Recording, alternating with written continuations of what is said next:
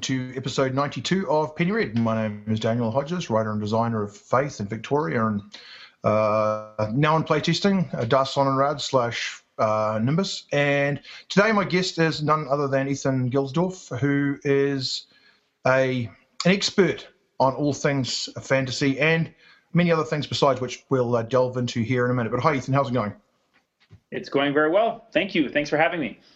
Oh, no, it's my pleasure. For those that are not 100% sure what I'm talking about, Ethan wrote a book called Fantasy Freaks and Gaming Geeks, which is I don't know if I read part of the first part. I didn't get to the second part, but is a sort of an odyssey from starting out role-playing and then an examination of the sort of things that surround us in role-playing and more broadly in geek culture. Have I fairly represented you there? That's a good way to introduce it. Absolutely. It's my effort to sort of talk about the history and impact of fantasy and gaming and the various subcultures that have sprung up over the years, but through the lens of myself and my own personal story, having grown up starting doing some of this stuff. I think I'm a bit older than you, Daniel. I grew up in the 70s and 80s, and it was a slightly different time for being a geek in those days. And 20, 25 years later, the culture changed, and I became more interested or rediscovered it in a way, Dungeons and Dragons and all the rest, and the story of that sort of is the focus of this book. Here it is, the actual book title. Book jacket, and so we'll talk more about that. But that's a very good way to introduce it. Let's not bury the lead then. So, how did you get started in role playing? That's generally my first question, and then we can take it from there. Sure. Well, sort of set your Wayback Machine to 1979. I was just about to turn 12 years old. And like a lot of stories that I've heard about role-playing games, in particular D&D, but other role-playing games, the kind of classic way that people get introduced is that someone introduces them to it. Right. So I had never heard of the game before. I was just come back from a year away, and a friend or I should say a new friend, had moved across the street from me, and he told me about this game D&D. Had I ever heard of it? Did I want to play? And of course, I had no idea what he was talking about. And he basically just taught me how to play. And we were these 12-year-old kids in this small town in New Hampshire. And that's kind of how it started. And that would have been in 7th grade, just before it was the summer before my 8th grade year. So, and that was the beginning of my adventure and interest in all this stuff. And from there, it led to, interest in fantasy and science fiction, fiction and rings and all that. Yeah, I at that time, I grew up in New Zealand. I think perhaps it's nice of you to say, but I think we're fairly similar age. I didn't sort of experience any of the, not in any great extent, the sort of the fear of Dungeons and Dragons. And I noticed that on your website, ethangilsdorf.com, that you have a blog article which references 5 or 6 different snippets of sort of documentaries and snippets from Mazes, Monsters, and so forth surrounding role-playing. And that particular article, that 60 Minutes article, left a strong impression on me, although not so much on the people around me, apart from a woman in the office at the school where my mother worked. And she refused point blank to photocopy any of the Dungeons and Dragons stuff that came in, that she felt it was evil and felt almost certain that by touching it she'd become possessed. So did you have any sort of those sort of experiences being into role-playing at that time? I actually didn't. I grew up in a pretty liberal, lax parental supervision environment. And so even if, the folks who were around me at the time who were supposed to be paying attention to what I was doing really had an idea what we were doing, they probably wouldn't have cared anyway. But Sure. it actually wasn't something that specifically touched me, but I remember hearing about it at the time. Right. I do the 60 Minutes story and some of the stuff that had come up. I would say the closest thing that came to, I wouldn't say a panic or a scare, but we I was playing with, at this point I was in probably second or third year in high school, and had a pretty good group of friends that were meeting on a regular basis to play D&D, usually every Friday night. And some local reporter from a local newspaper decided to hang out with us for the night to get a sense of what this game was about. So, wow. She was very fair. She didn't really understand the game, but she wasn't there to judge it or to, suggest somehow we were casting, demonic, spells or resurrecting demons or any kind of things, any kind of thing like that. But that was sort of, it was more, what is this game about? And, how do you play it? And sort of what's this fad that has reached this small town? Right. That was the extent of it. It wasn't like on the best behavior? Go ahead. Were you on the best behavior, you guys, with your, did you ever talk to the so much like, now we don't want to damage the hobby here by having that? Because I guess to a degree you were the face of Dungeons & Dragons for that small town, and the readership back in those days without the engineering, that may have been the only contact people had from a primary source. So did you talk about any time about what you were going to do? Or no, I don't think we did. I don't know that I was sophisticated or self-aware or media savvy enough to know that I should be careful about what we said. I think we were just our dorky selves, and we just, this woman showed up, and it was funny. But the article, I've collected a selection of things here that you can see just off camera. Won't be able to see until I bring them into the view. But one of the things that I discovered in sort of catalyst for writing my book, Fantasy Freaks and Gaming Geeks, was this box of Dungeons and Dragons and other role-playing game paraphernalia that I hadn't seen in many years. And one of the things I found in the box was it was a photocopy of that article that had been written. Nice. That I sent to my parents or something, and someone had saved it. And in any case, so it's a pretty tame interpretation of sort of what the hysteria was at the time. There were certainly a lot of other stories that were a lot more, particularly more conservative parts of the country of the United States. Right. I mean, I think it was just an opportunity to get on somebody about something, right? But the time when that 60 Minutes article, I've always spoken about on the show a number of times before, but being somebody in the media yourself, that was a day. There was a program in New Zealand called Foreign Correspondent, which was basically a best of from 60 Minutes and 2020 and all that type of stuff, sort of all in together as a series of documentaries they purchased, and that one was on. And having played Dungeons and Dragons and also being old enough to sort of have critical thought capabilities, I watched it and thought, they're so wrong, and the slant of this is so wrong. What does that say about the other articles that they have? Yeah, I think the memory about that I recall the most was this. It was this later. I remember reading in some book about the history of RPGs that either Gary Gygax or someone else had said, that 60 Minutes news story was the best thing that ever happened to the game, because it really made it seem dangerous and kind of forbidden. Increased the sales by tenfold or something. I dare say, yeah, it certainly wouldn't have hurt. But yeah, the whole thing about it was, like you say, it's just like dangerous. And on the first episode of Penny Red, I give my father a hard time because he watched that. And he didn't really care to find out too much about what was going on. And so I thought that perhaps there was poor parenting for him not to get more involved and make sure that his son was not dabbling in a dangerous quasi-satanic art. But no, he apparently either had excellent judgment or lacked the necessary caring at the end of his work week, because he was a teacher as well at a high school. So he dealt with teenagers all day, every day. He's like, oh, God, now I've got to hang out with another one to find out what they're up to. I'm sure it'll be fine. So turned out it was fine, but so he's either prescient or he just had enough at the end of that week. But anyways, that was that. So you started off with Dungeons & Dragons. People can read some more about that whole situation in Fantasy Freaks and Gaming Geeks. But did you stick with Dungeons & Dragons, or did you move through different types of role-playing games? We were pretty devoted just to D&D, although we had, one of the things was that in those days it was a lot harder to find the gaming products than maybe it was today, just due to mail order and internet. Right, sure. That was part of the fun to me, though. Yeah. And we we had one or two stores that were within a car's drive where we could get the stuff, but largely because I think TSR did a very good job of cross promoting. Whenever you bought a new product, there was always some ad for some other related one. So we tried out some of the other games. I actually have a couple of them here. I thought you might be interested in seeing them. You've probably seen them. Maybe some of our listeners haven't. I would say the second most popular one was Gamma World. Yes, yeah.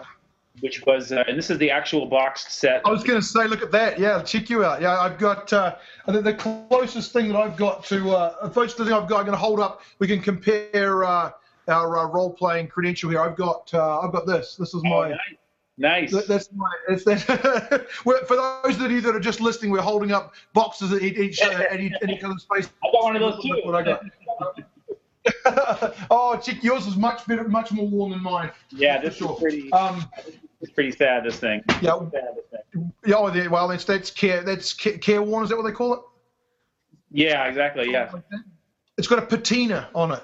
Don't tape that up. Don't tape that up. It makes it more valuable. I've watched Antiques Roadshow. I know what the story is. But there was this version of the game. The book inside this box set is this book here. This is the version that I first. And of course we jumped to the Advanced Dungeons and Dragons rule set, but we started to branch out with some of those other ones. So there's this game Gamma World, which was based in a kind of post-apocalyptic.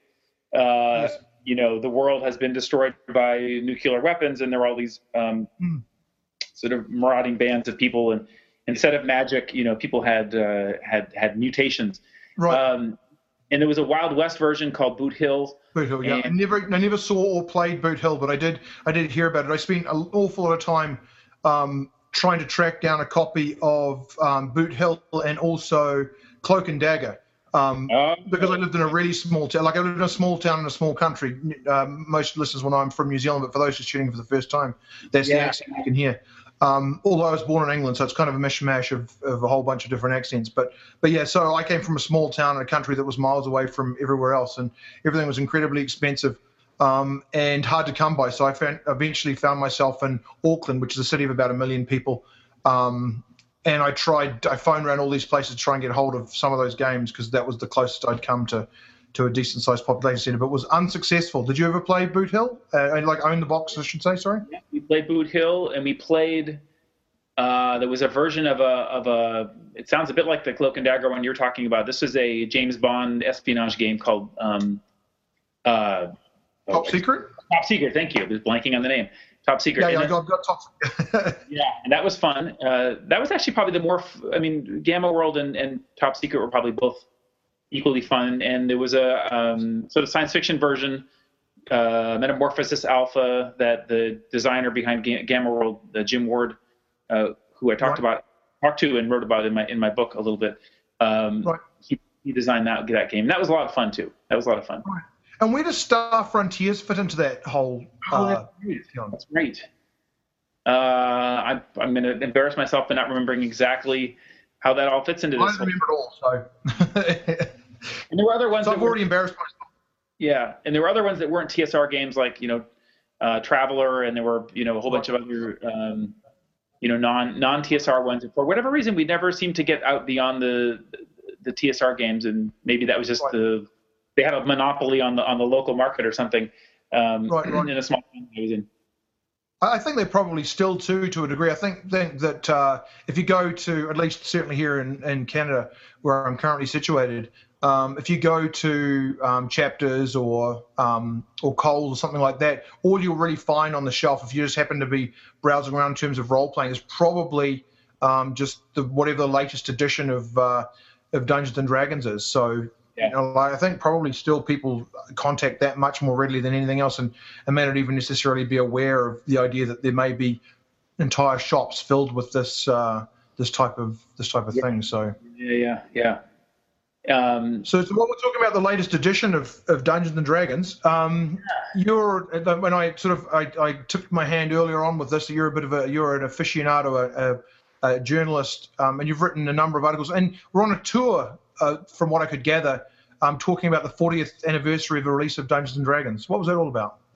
Well, I've just been, as a kind of old school gamer who was involved in the game back in the early days, and I think 40 is a nice round number, and it certainly reminds me of my own turning 40 years old myself, and was an opportunity to reflect back, I think, on the game and sort of the impact that it's had.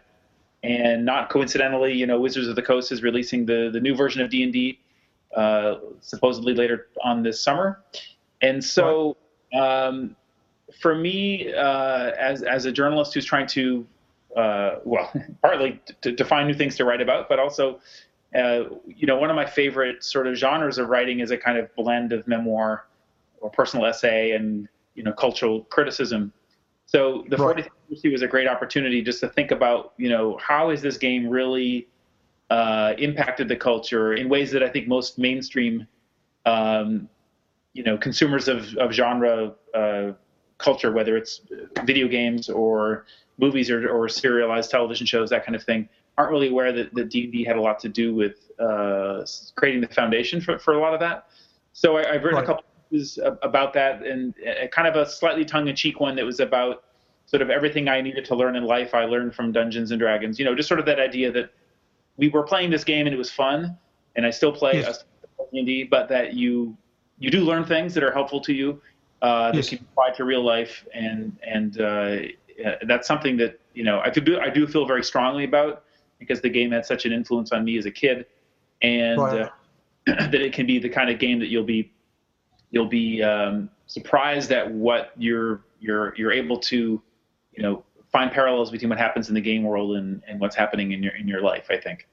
Right. I think that I've read a number of articles, not yours alone, about the idea of role-playing Dungeons and Dragons particularly, although I don't know if it's a case of they just say that so that people will understand what you're talking about, or whether it's role-playing games in general, but how helpful or how useful it can be in a business environment. And a couple of episodes ago, now I talked to a group of software designers about the fact that they had they played Dungeons and Dragons. Sort of the whole team had got together and played Dungeons and Dragons together, and they found it was quite useful for team building and sort of breaking down those sort of boss subordinate type relationships and so forth. Is that something that you've experienced firsthand at all, or absolutely? Yeah, I mean, there's so many ways to think about how the game, both sort of directly and indirectly, can affect you. I think a team building office environment is a classic example. I mean, here you are, supposedly working on a common project or goal. Theoretically, if you get along with your fellow office mates, if you're doing a kind of white collar, corporate America job, and sure. Everybody has their role, and you can learn from each other. There's sort of a celebration of diversity that I think we see in D&D. There's this idea that you kind of start out,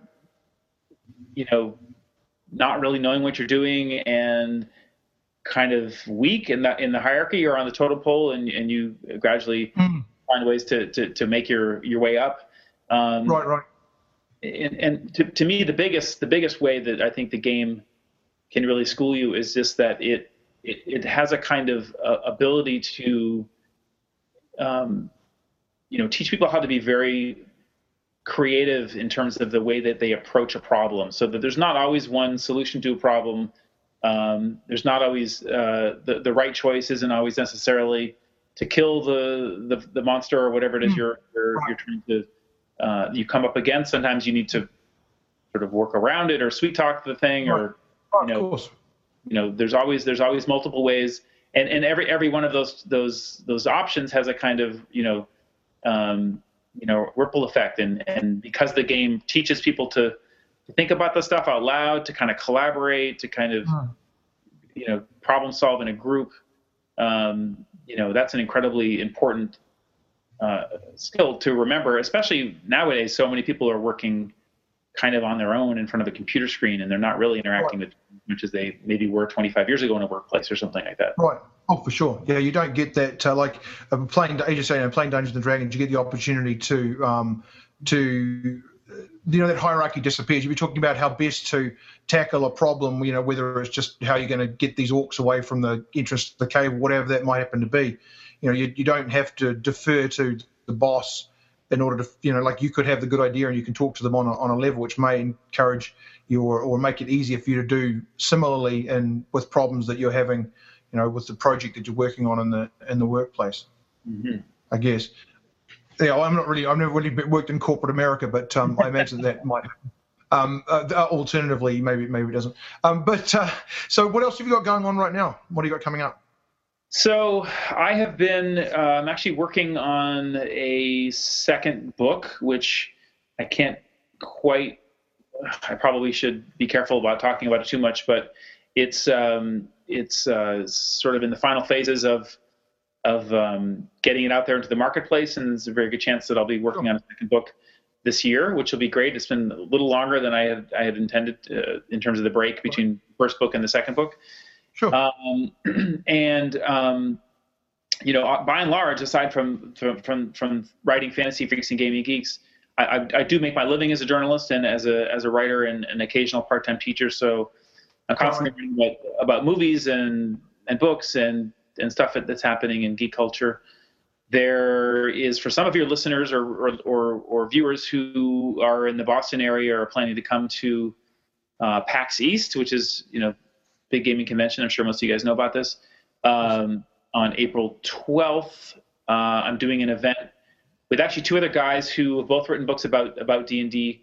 One is, and maybe you've had them on your show, I don't know. One is David Ewalt, who wrote a book called Of Dice and Men, which came out last year, and this other guy, John Peterson, who wrote a book called Playing at the World. And they're both excellent books that delve into much of the same material that's in my book. And so the three of us are going to give a panel. I forget the exact title. It's something like Why D&D is Still Awesome After 40 Years or something like that. Right.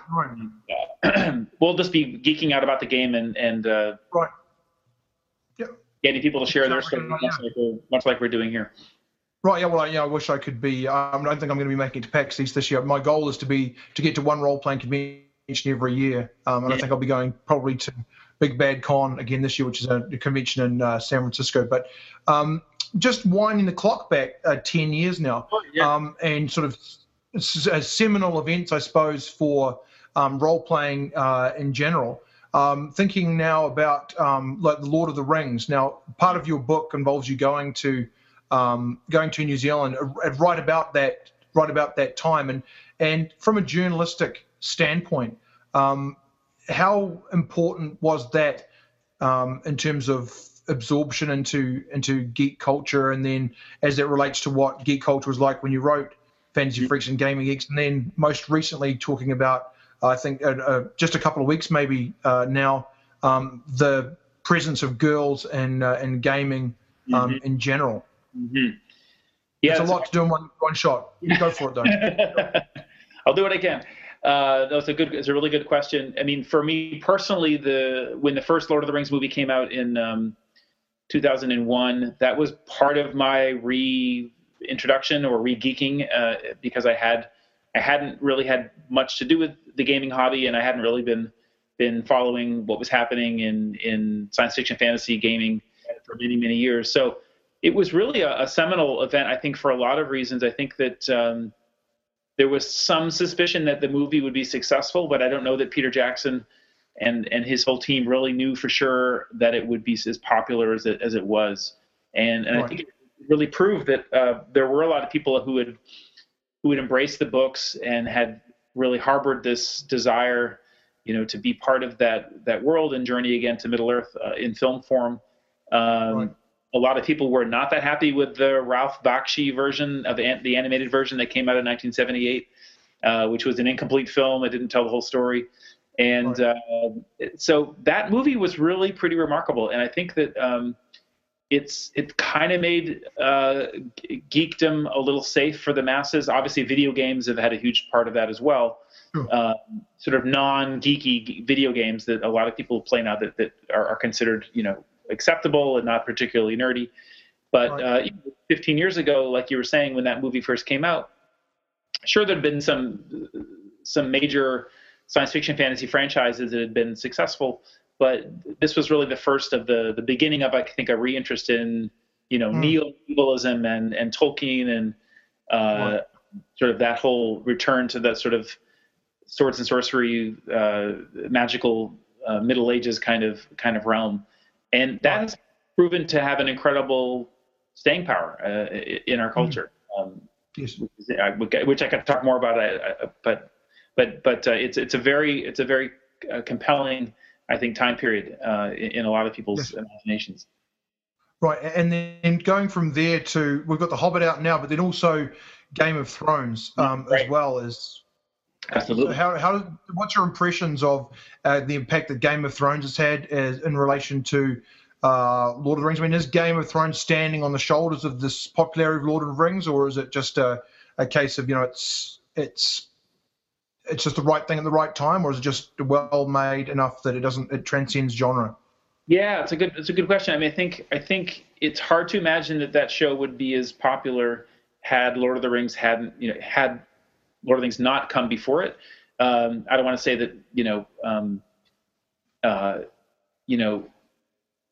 that show and Martin and sort of what he created was entirely on the shoulders of Tolkien, but I think that we probably wouldn't have had the popularity of Game of Thrones were it not for the popularity of Harry Potter. We wouldn't have had Harry Potter were it not for the popularity of Tolkien, and right. he was standing on the shoulders of someone else. But I think sure. Those movies, the Lord of the Rings movies, went a long way towards making the idea of being involved in or being a viewer, being a spectator of what was at the time a pretty weird story. I don't think that people knew who Gollum was or who Gandalf was or what hobbits were until that movie came. And that really brought all that into the public in a way that I think was quite surprising. So, but yeah, Game of Thrones is an amazing phenomenon as well. And in a way, it's made me think a lot about the idea of how television, in some ways, is so much better suited for these big fat books because there's so much more detail. Assuming you can persuade someone to fund a 12-part, or 25-part series. Yes, yeah, for sure. So, with those two things in mind, and sort of thinking about Fantasy Freaks, and then also about the article you wrote recently about girls in gaming, and then thinking all the way back to the year 2001, you're more of being a scholar of that sort of thing. How have you noticed gender equality or lack thereof, or how much the game has been absorbed by women, girls through that time? Well, I think when I think back to my early introduction to this whole genre, when I think of the hobby, when I think about D&D, there were no women who interested in playing. I was of a certain subculture in my high school where we didn't have a lot to do with girls, to be quite frank, and that may have had something to do with the kind of kid I was at the time, or may have had something to do with the kinds of interests that I had. And what to me is astounding now, looking back at that time and thinking about what's changed in the past 30 years it'll be now since I graduated from high school, that the all of the possibilities for interacting with fantasy as a genre have multiplied, so that your options aren't just reading books or playing a game, but in different kinds of games. If you think of Lord of the Rings Online or any of these games where there's a pretty sophisticated social element where you can interact with other players, if it's an MMO, for example, there's things you can do that don't just involve running around and killing things, and that can very much appeal to females. I'm not at all suggesting that I don't want to diss the fairer sex, as it were, and suggest that being in combat in these games is not something they're excited about. But in some cases, it isn't. But the worlds, the worlds that these games take place in are so much more rich and full. There's other kinds of things you can do that don't involve just dungeon crawl kind of environments. Yeah.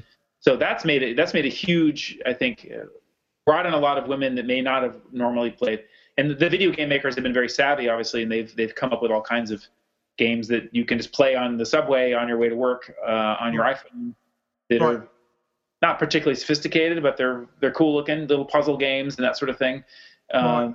And again, those are in some ways on the same level of sophistication as the games that I was playing in video arcades back in the 80s. Right. And they were rarely you would see, again, women in those environments as well. So, all female characters. The only two female video game characters, like prime female characters that I know of in video games, I can think of is Valkyrie in Gauntlet.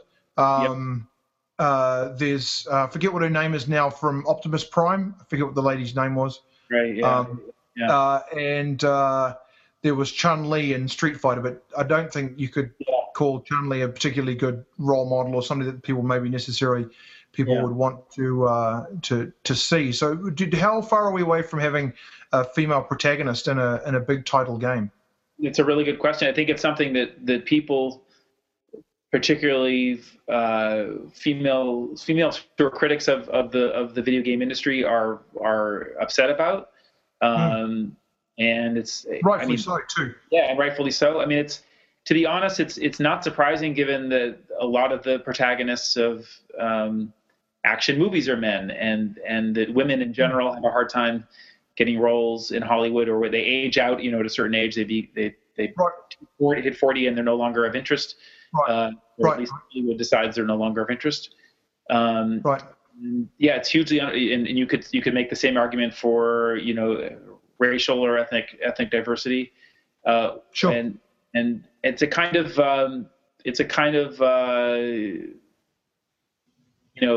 vicious cycle. Does the lack of female protagonists prevent more women from becoming engaged in these kinds of narratives, or is it vice versa, that that there's not enough and therefore they're not attracted?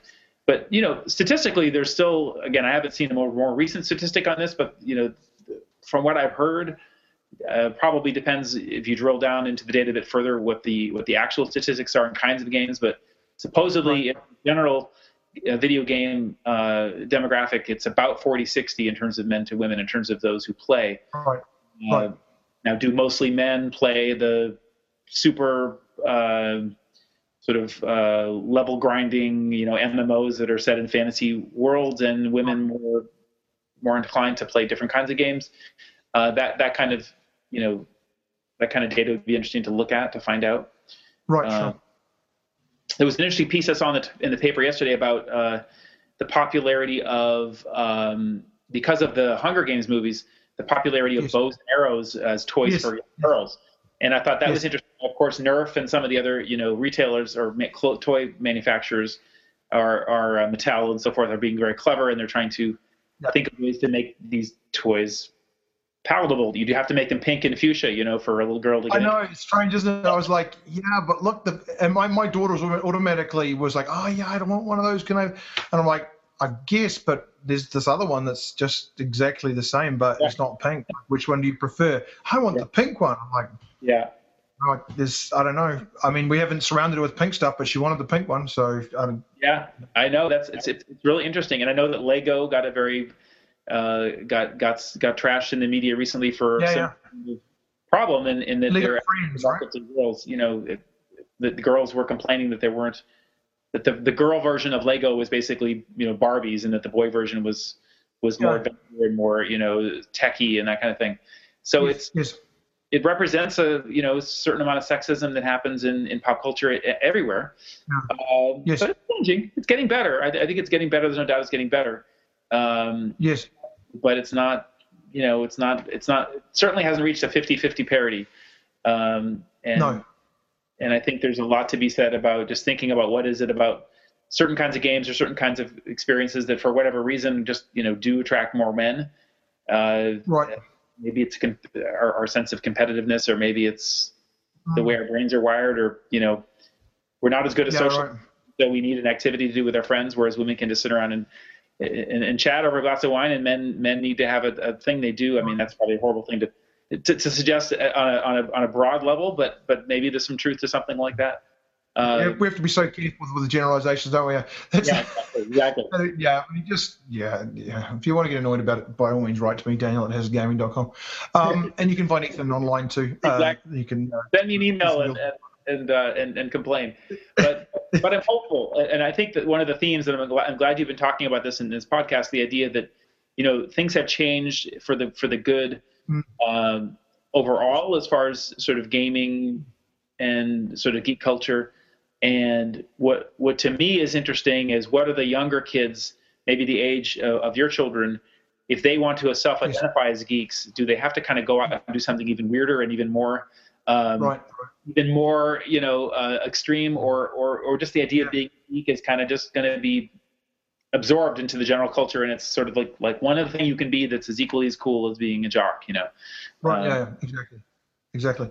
I'm going to do one quick role-playing type question, and then I'm going to talk about something that's of interest to me because of my show. So I've got a million questions here, but I'm just going to ask you one. If you could role-play with 4 people, living or dead, who would you choose? One. You can't choose family members, and you can't choose game designers. And you can't choose people who you feel like you should be including, like any of your current game group, because they'd feel offended. So just be. Basically, it can be historical figures, it can be fictional figures, but you can. I've cleared all those landmines for you. You can feel free to choose whoever you want now. Oh wow! And it can't be a game designer. So I couldn't say like. Well, let's just say Gary Gygax is guaranteed to show up, whether you want him to or not. Yeah. Yeah. Or Dave Arness. It's funny to me. What's less interesting about particular people is more the era. It'd be fun to go back in time to 1974 and 1970 and be in that room when the guys were first putting the game together. Wow, that's a good question. I think it would be really fun to play with someone who's a great actor who would be just, assuming they were into it too. Let's say Ian McKellen or, the guy who plays Gandalf or someone like that, just as a kind of to have a real actor in the room. Right. Gosh, I don't know. Who else would I have? Celebrities are okay, I guess, right? Living celebrities. Of course. Someone like. You can do dead celebrities too, if you like. Yeah, people who already know, people who have played D&D and are still living, who would be fun to play with. If you think of like Vin Diesel, or you think of Stephen Colbert or something like that, that would be pretty great. Cool. Right. Completely winging it, so I'm not sure that I would answer this question the same if you asked me tomorrow. And for the 4th person, wow, I'm gonna have to come back to you in that one. I can't think of a 4th. Okay, well, we can leave a seat empty in case something crops up. And what would you play? Probably just straight up D&D. I mean, I have to say, I'm pretty boring when it comes to this sort of thing. When I started playing D&D again after having not played for 25 years, the only game I wanted to play was D&D, and we just got out of roll, the ones we were showing earlier, the actual books, and kind of looked through them. And I found some guys based in Boston who had a similar desire, and the guy that actually taught me to play the game lives in Boston now as well. And nice. So we sort of play a version of D&D that's very close to what we were playing back in 1984. When I stopped playing. So I probably would just stick with straight up D&D. The version we play it's just a hybrid. It's kind of like very, very rules light, and we just kind of, when we have a question, we sort of look at a rule book, but we largely just sort of figure it out on our own. It's more based on our memories of the rules than the actual rules in a way. Right.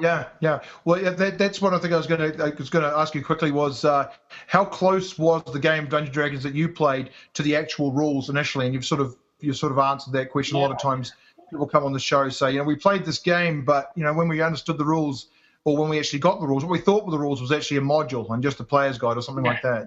So. Well, what's interesting I've learned is that my memory of playing as a kid, as a teenager, was that there were a lot of getting the rule correctly, getting it right, and sort of being the person at the table who really could persuade the other people that this is the way this is what Gary Gygax would have meant, by that rule, whatever, all that kind of. What Gary would have wanted. Yeah. Yeah, exactly. And the whole idea of maybe just teenage boys working out their own identity struggles and figuring out how to socialize with other kids. I mean, there's so much of that is kind of pissing contests and that kind of thing anyway. So there's an element of that while it was more, I would say we were more passionate about the rules. I don't miss that at all anymore because that doesn't really matter. What's more important, I think, for us now is that we're telling a story, that we're having fun. We're kind of carving out for ourselves this little 3 or 4 hour block where nothing else is going on in the world except what we're doing and the story and the stuff that we're making up as we go along.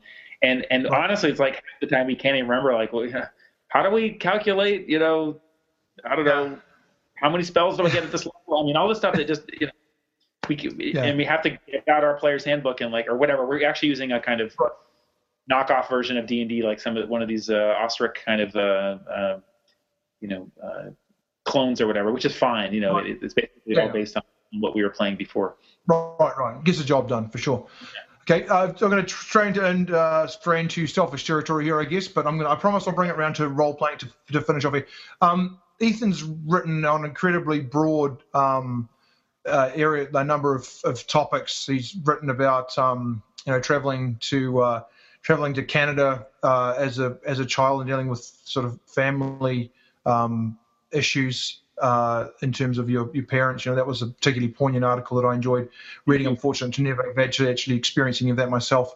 And you've written about like so many things, but because we're running short of time, we're just going to cut to the chase. You spent a week in a monastery. That's one thing I really wanted to ask about. Well, yeah. What do you want to know about it? I mean, it was a pretty. I'm fortunate in my work as a journalist if I can come up with an idea for something that I just want to do because I'm curious. Yes. And I like to throw myself into situations that I've never encountered before. So I worked for many years as a travel writer. I lived over in France for 5 years, and I would just constantly come up with these ideas and say, what if I did this for I hike across Scotland or I go mountain biking in the Pyrenees. And so when I moved to Boston, I had this idea that I would just heard about this monastery that had a kind of silent retreat that was open to the public, and you just sign up. And I'm not a religious person particularly, but I was interested in the idea of what would it be like to kind of think about what my life would have been like had I been at a monastery, sort of sequestered or secluded from the rest of the world, at least for a week. And I did my best to kind of immerse myself into that experience and went to it was like one of these monasteries where the monks go to, they worship in the chapel like every 3 hours. They get up and it was a Cistercian order of monks. So they're very regimented. They get up at, they have like the Vespers and the whatever. I forget the names for all the different things. They get up at 4 o'clock in the morning. They get up at 1 o'clock in the morning. They go to the church. They do the thing. They come back. Yes. Yeah. That whole situation. One of my favorite books, I'm not sure if you read it, is Pillars of the Earth. Oh yeah, sure. By Ken Follett, and I was really captivated by reading that. So I was interested to see that you got up for Vigil, I think is the one that's in the middle of the night, right? Right, that's right, yeah. I was able to do it. And I sort of thought to myself, it's probably as close as you can get to returning to what life was like back in, like 1000, 1100, something like that, right? Were there any modern conveniences? I'm assuming there was running water and so forth, but for the most part, did it? It probably, and it's funny you mentioned that because in a way, I think I expected it to be a lot more primitive and a lot more like it would have been in the medieval era. And of course it was, we still had beds with sheets and we had central heating and, there was meals that were served to us. We weren't just eating gruel and, meat or something like that. But the monks would dress, the monks, not the lay people who were there for the retreat, but the monks were dressing in a traditional robe. And the actual structure, even though it was a new structure, obviously in the States, you can't go back much further than a couple hundred years. You can't get a medieval actual Gothic medieval structure being built here in the States that has the authenticity. But there was an effort to make it look like a kind of cloister. It was based on a kind of monastery that would have been in existence in I think it was France in the 15th century or something. So there was an element of suspension of disbelief, and there were times when I really could imagine what would it really have been like. Could I have lived this way? what about this lifestyle could I bring home with me? And the idea that I didn't talk for a whole week was actually very interesting. I'd never experienced that before. We had dinner with other people who were on retreat, and we would sit silently in the dining hall and just eat our meals and listen to these Bible lessons. It was again, something I never done before, but really great experience as just a way to be removed from your own life and your own time in a way that I think can be very profound. Right. And so the last question is, having had that experience, have you ever played a cleric since? That's really funny. No. The short answer is no, I have not. Although that's not true. I mean, my character that I'm playing now is actually a ranger cleric. So he's more ranger than cleric. He's a dual class guy. Right. He's probably more Aragorn than Friar Tuck, I would say. But he can cast some spells. He's a sort of nature cleric dude. But that one of the chapters in my book, Fantasy Freaks and Gaming Geeks, I participate in a LARP, and the character I choose is a monk as well. So there's something about that experience that clearly has attracted me. I'm not entirely figured out what that's all about. Me and my therapist perhaps can talk about that one this week when I see her, and we can try to find out why. Ladies and gentlemen, Ethan Gilsdorf. Thanks, Ethan. Well, thank you so much. Thanks for having me, Daniel. Really appreciate it. And until next week, keep talking the walk.